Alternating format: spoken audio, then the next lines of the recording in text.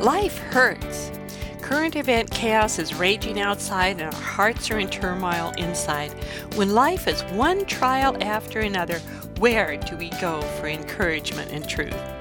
Hi, I'm Yvonne Pren, and welcome to Bible 805, where you learn to know, trust, and apply the Bible. Our topic for today is 7 truths about trials and why we need the Bible to help us through them. So let's get started. The world has always gone through trials and troubles. Let's start by putting some things into perspective. Life in Jesus' time was no different. People were living under a foreign oppressor, a government they hated. Life was hard, food often scarce, disease and death frequent. Many religions competed for followers. Jesus came along and offered hope and healing. People responded in different ways. Some welcomed him, some challenged, argued, and in one heated exchange he said, "You are in error because you don't know the scriptures or the power of God." I think that sums up our problem today, just as it did for them. They had God's Word, just like we do. There's a Bible in almost every home and on many phones today. But how many of us take the time to know what it says? And not knowing it, we, like them, are in error. And not knowing it, we can't expect to experience God's love and encouragement. We can't or won't see God act in our lives and world. So what should we do? Not to make light of a challenging situation then and now, but as the saying goes, when all else fails, read the directions. God, our Creator, gave us the Bible to help in times like these and always. Obviously, if our error is not knowing God's Word, we need to get to know it. We need to read it, study it, and apply it. Here is one lesson that will help us do that. And the lesson today is 7 truths about trials. Many people are disappointed with God today. They assume that believing in God, especially if they're trying hard to live for Him, means they won't have difficult times and trials. Or if they do, they feel God owes it to them to get them out of it quickly, now. But our number one truth about trials tells us that God is at work in the midst of trials. Let me read you some verses that will show this to you, that God doesn't just work for us to get us out of things. He's there with us in the trials. Psalm 50:15 says, "Call on me in the day of trouble. I will deliver you and you will honor me." Isaiah 43:2 says, "When you pass through the waters, I will be with you. And when you pass through the rivers, they will not sweep over you. When you walk through the fire, you will not be burned. It will not set you ablaze." Psalm 46:1 says, "God is our refuge and strength, an ever-present help in trouble." These verses encourage us because one of the biggest dangers in hard times is that we tell ourselves we'll feel better or do better or something when whatever crisis we are in is over, or when the people in our lives behave better, or whatever our when is. But when isn't coming anytime soon. And God never says He is only with us when a trial is over. God is in it with us when the trial is going on. Also, we need to remember constant trials and challenges are nothing new. Jesus told us this would happen. Jesus said, "In the world you will have tribulation." He never said, "In the world things are always going to go great and wonderful and life will be easy." No, again, He said, "In the world you will have tribulation." The Message translations puts it in the context of the verse in this way, where it says, where Jesus is speaking and He says, "I've told you all this so that trusting me, you will be unshakable and assured, deeply at peace. In this godless world, you will continue to experience difficulties, but take heart, I've conquered the world." We're promised trials. The question is, how do we learn to trust Jesus in them? How do we get the promised peace? Psalm 119, 165 tells us, "Great peace have those who love your law, and nothing can make them stumble." First, we love God's Word. That's how we get to know and trust Jesus. Then we will experience peace. Peace is not some exterior thing that'll work its way into our hearts.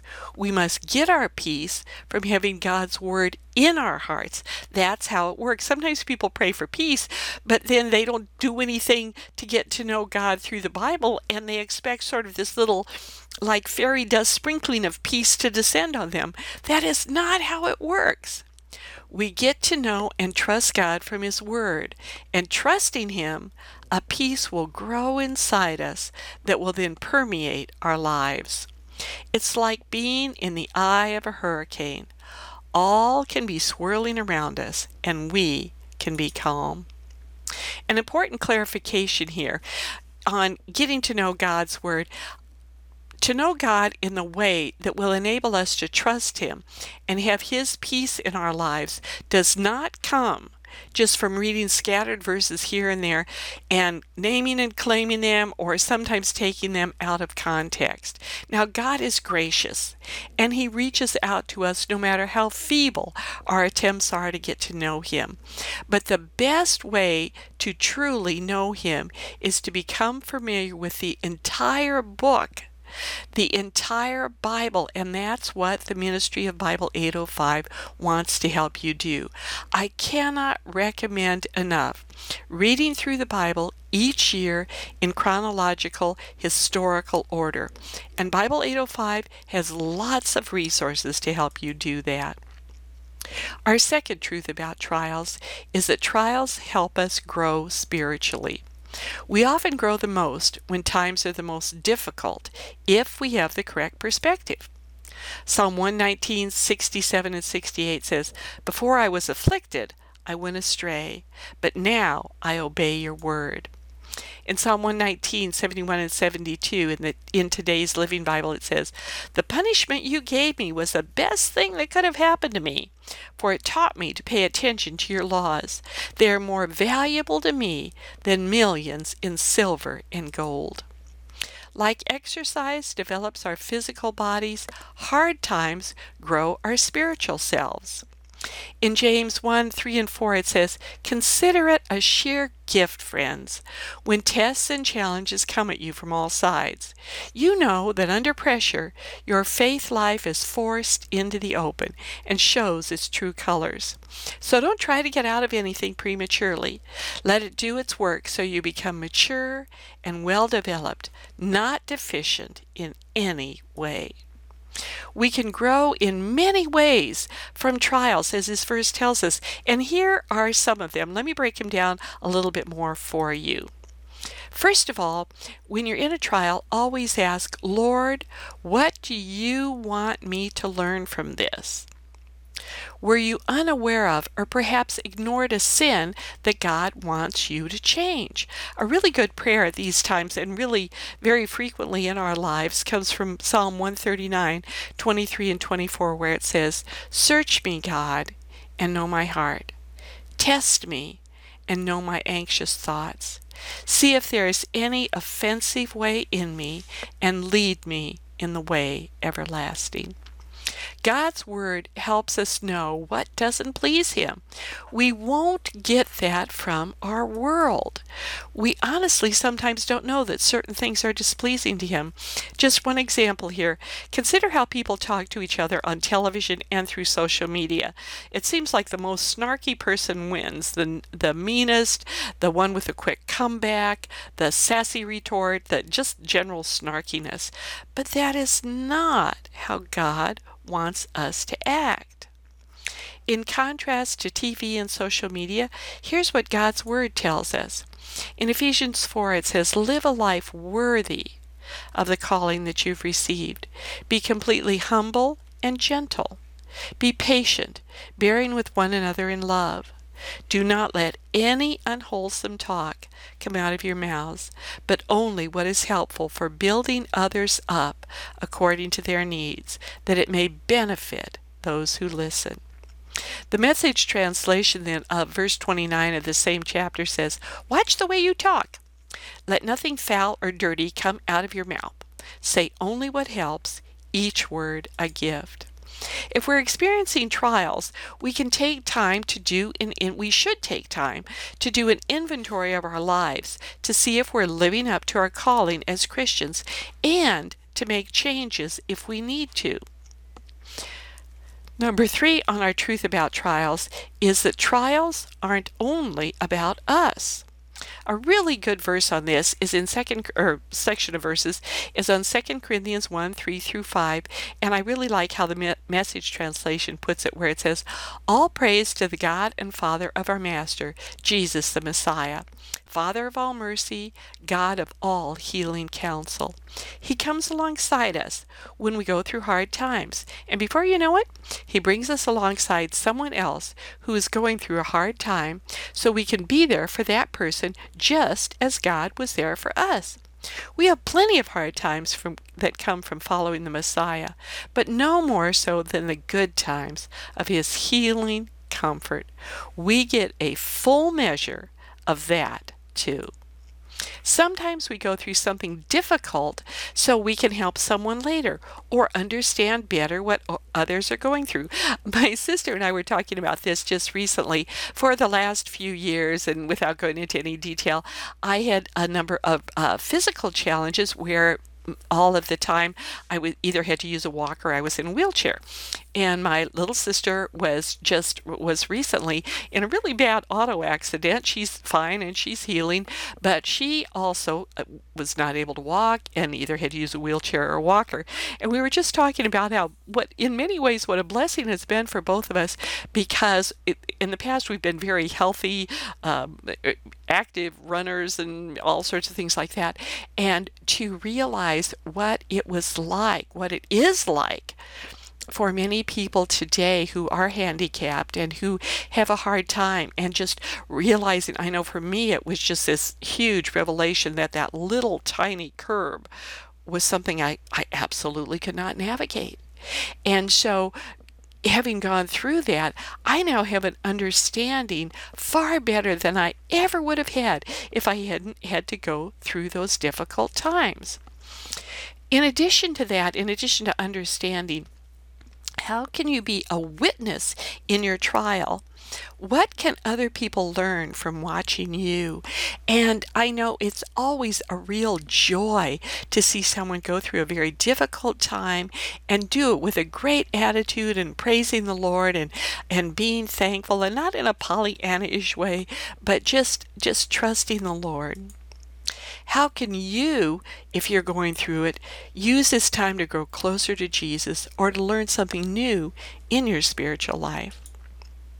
Trials number 4 on what trials teach us is that trials teach us the real source of hope. Hope, real hope in a time where things will get better. Ultimate hope in true justice, where all wrongs are righted, all good dreams come true, is only found in God and in His coming kingdom, where all will be renewed, all will be made whole. Hope in anything less will always disappoint and is often a flat-out lie. You need to be really careful of human platitudes about hope, and there are a lot of them around. They are blatantly false, like this one. I looked up a bunch of them on the web, and the first draft of this I had several of them, but they were such baloney. I'm just putting in one of them that said, "Hoping," she said, "is how the impossible can be possible after all." Marissa Meyer said that. That's absolute baloney. You can hope and hope and hope and hope, and some things just are not going to happen. Our hoping is not just some magic thing that makes things happen. Trials show these human platitudes for the lie that they are. Real hope is only found in the Lord, because hope, like faith, is only as good as its object. Hope and faith must have an object. We must have hope in something or someone. You can't tell yourself, have hope, have faith, It's always in what?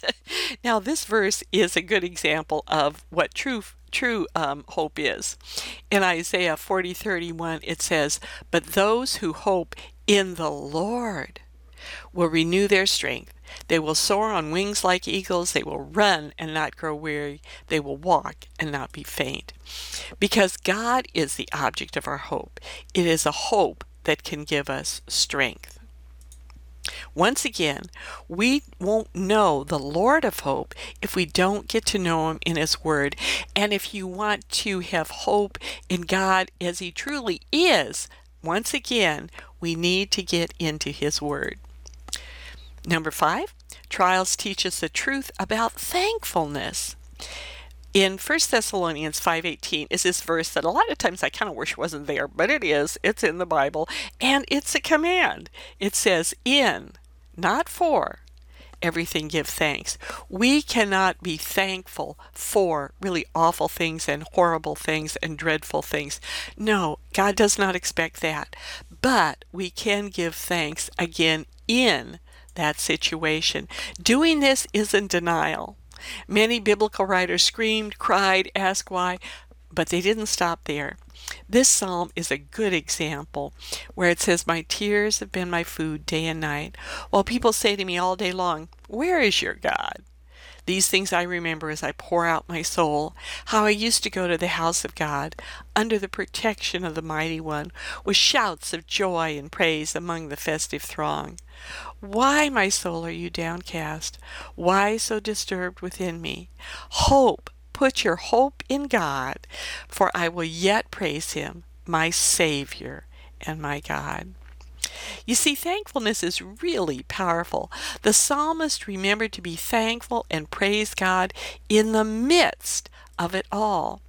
Again, you don't have to thank God for this situation, but you can be thankful to him no matter what, because this present hardship is not all there is in this life now or forever.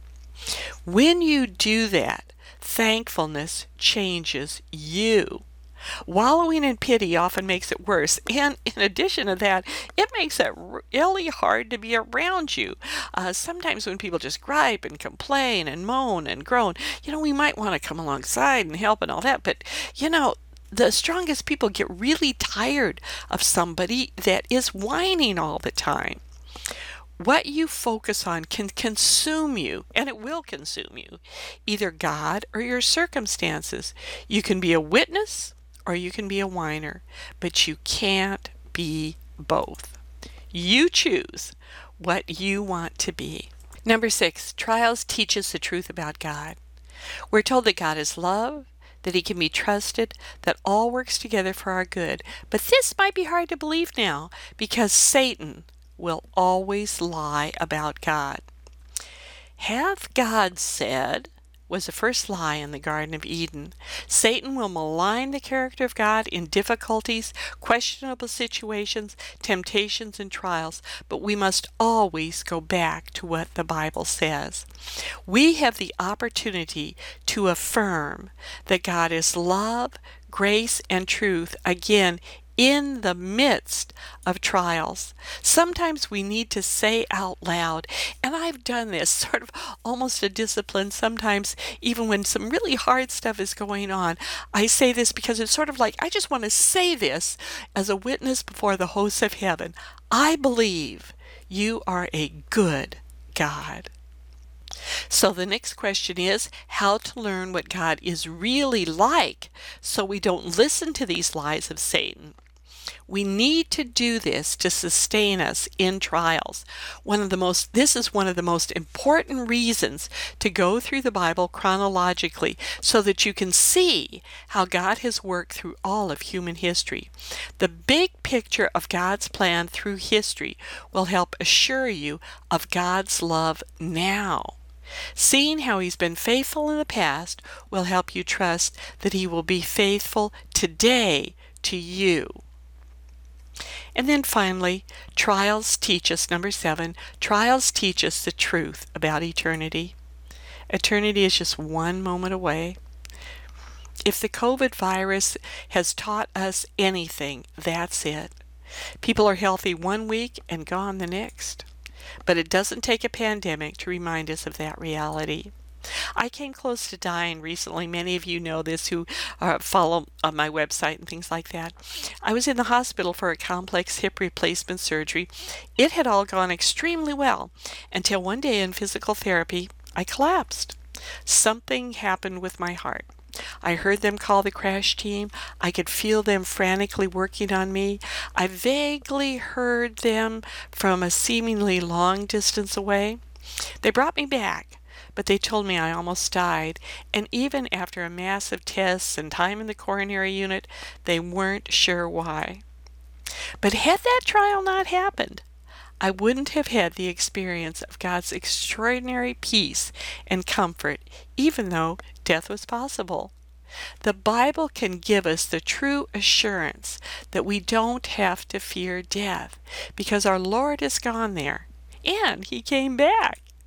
Even more wonderful, He's promised to be with us every step of our journey in this life and forever. Because eternity can break into our current reality at any time, we do well to live daily with eternity in mind. The Apostle Peter put it this way: since everything here today might well be gone tomorrow, do you see how essential it is to live a holy life? Daily expect the day of God, eager for its arrival. The galaxies will burn up and the elements will melt down that day, but we'll hardly notice. We'll be looking the other way, ready for the promised new heavens and the promised new earth, all landscaped with righteousness. So let's review the 7 truths about trials. Number 1, God is at work in the midst of trials. Number 2, trials help us grow spiritually.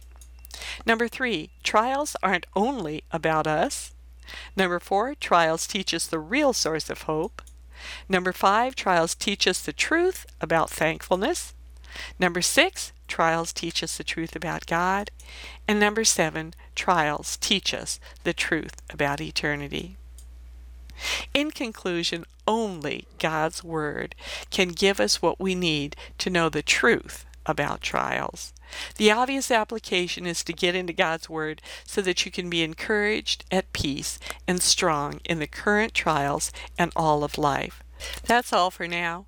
Please check out the notes from this lesson, related resources, and helpful links at www.bible805.com. If the podcast has been useful to you, consider supporting it through your donations and prayers. For links on how to do that, again, check out www.bible805.com.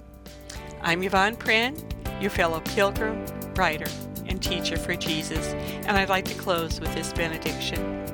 May you know the invitation of God to move from confusion to clarity, from wandering to rest, from loneliness to knowing you are loved, from turmoil to peace, from wherever you are on your spiritual journey to a growing knowledge of God's Word and in your personal relationship with the Father, Son, and Holy Spirit.